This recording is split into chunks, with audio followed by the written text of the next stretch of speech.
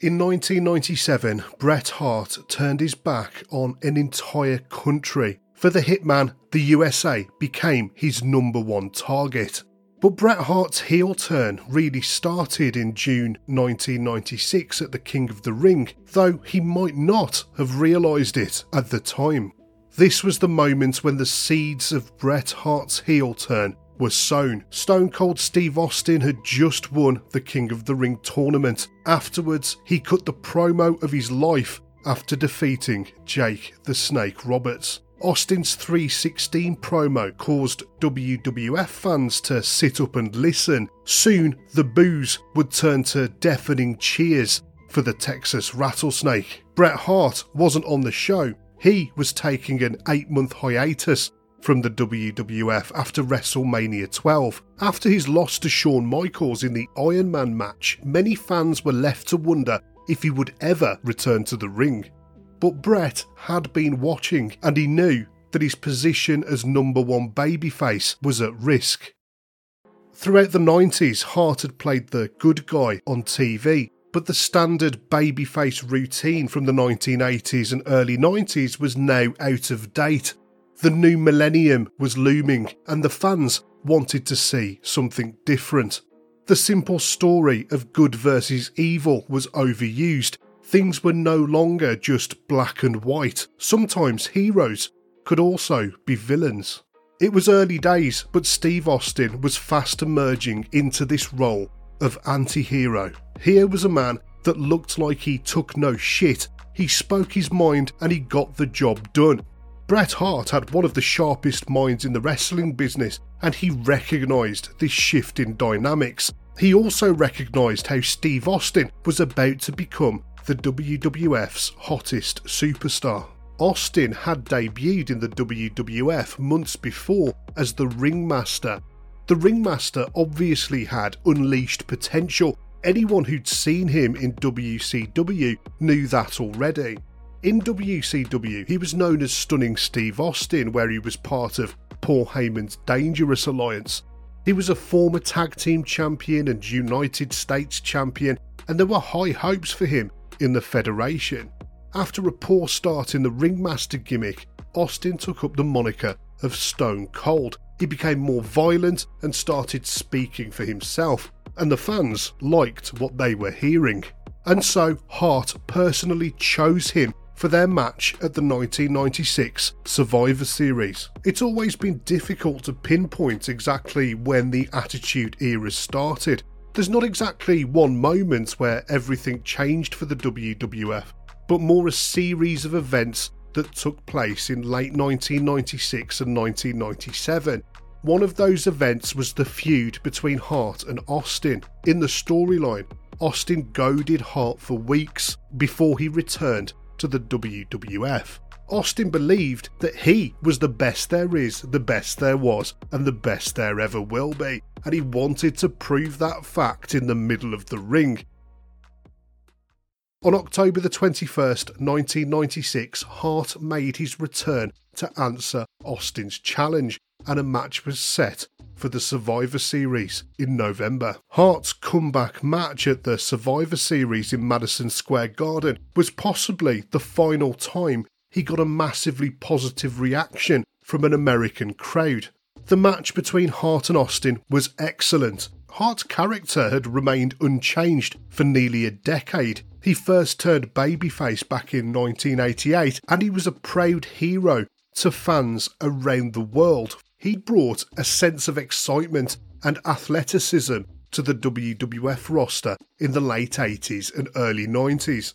The fans latched onto him because his wrestling style was so different to the other men on the roster at the time. The Bret Hart that we saw in the late 80s was almost identical to the Bret Hart we saw in 1996. The moves, the looks and the promos all remained relatively unchanged. In the interim, he'd become a 3-time WWF champion, a 2-time Intercontinental champion and a 2-time tag team champion. As a good guy, he'd achieved plenty, and so now it was time to renew his character.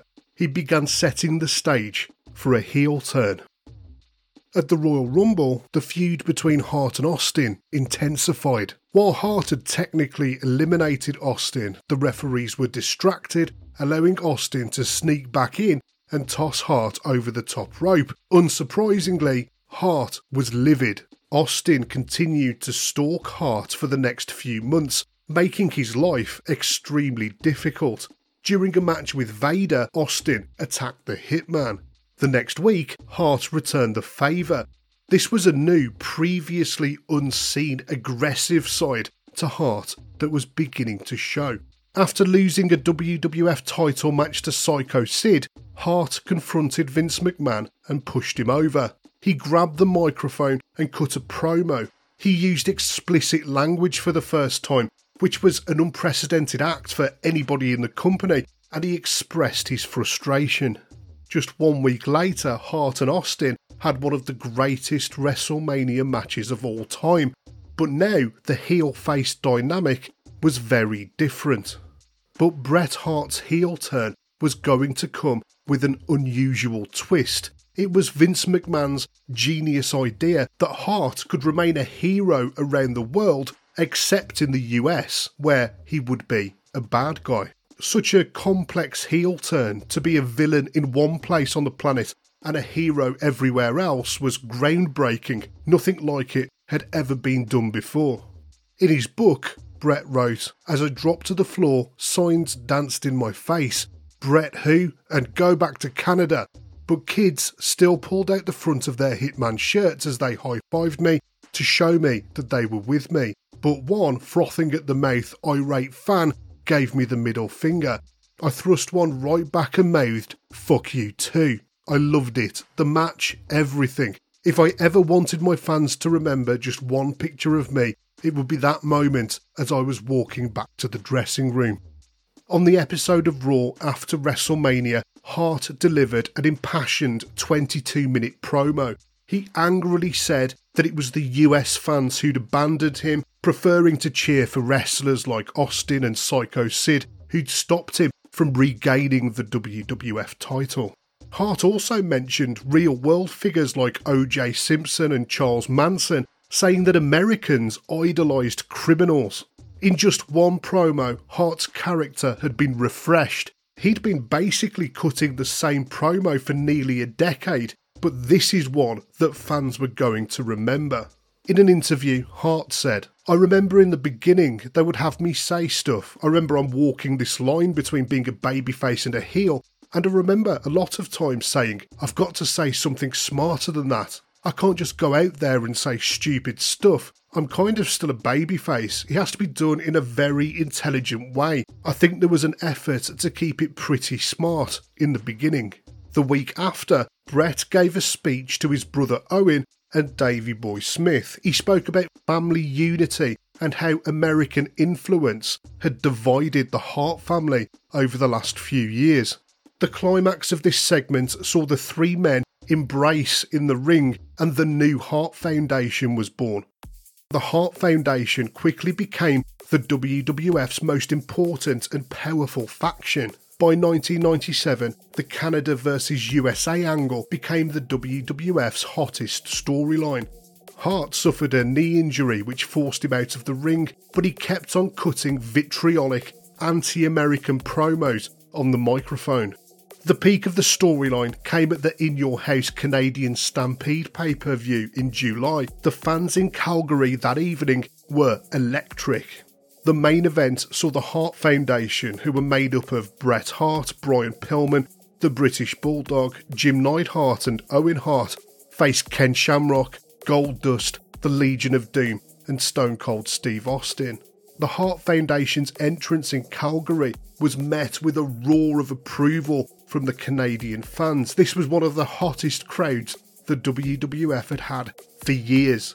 In his book, Hart said, "This event was not just another show for Calgary. They had a long-standing bond with Stu's Stampede Wrestling. They'd witnessed its evolution, cheered during its peaks, and stood by during the lows. Now seeing us like a band of brothers at the pinnacle of the profession was their way of showing gratitude. This was their tribute to all of us, and particularly to Stu. As 1997 went on, Hart's anti-American character continued to develop. In his promos, he tore into America about issues like gun control and healthcare, all while proudly flying the Canadian flag. At SummerSlam, Hart won the WWF Championship in a match against The Undertaker. For the match, Shawn Michaels was the special guest referee. A chair shot from Michaels to The Undertaker allowed Hart to get the win, but the unexpected result of this chair shot was that it turned Michaels heel. This heel turn messed up Hart's momentum because the fans found it easier to hate Michaels. In one motion, Michaels overtook Hart as the company's #1 heel, and this was going to be a big problem. Hart's heel turn took another hit when the Patriot was introduced. This masked character was supposed to embody the United States of America, but it felt incredibly two-dimensional and hokey, and it didn't feel right in this situation. American fans had been hoping for someone with a bit more gravitas to rally behind, someone who could genuinely capture the pride of the nation. The Patriot, with his over-the-top betrayal and almost cartoonish approach, fell short of those expectations. The supposed all-American hero picked up a pinfall victory over Hart in July, and he even got a WWF title shot against Hart at the Ground Zero pay-per-view. But thankfully they kept the feud short, and Hart did his best to make the most of the storyline.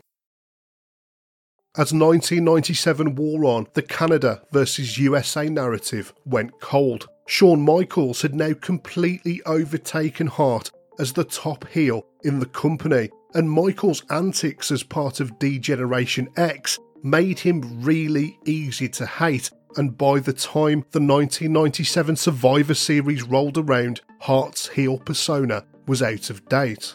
That was where it kind of petered out.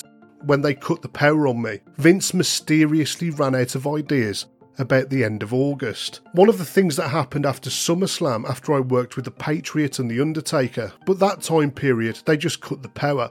If you watch my promos for the next 2 months, I'm walking out there and it's the same thing as I had in WCW, where I don't know what I'm talking about. I don't have anything to say other than I'm saying what I said the week before.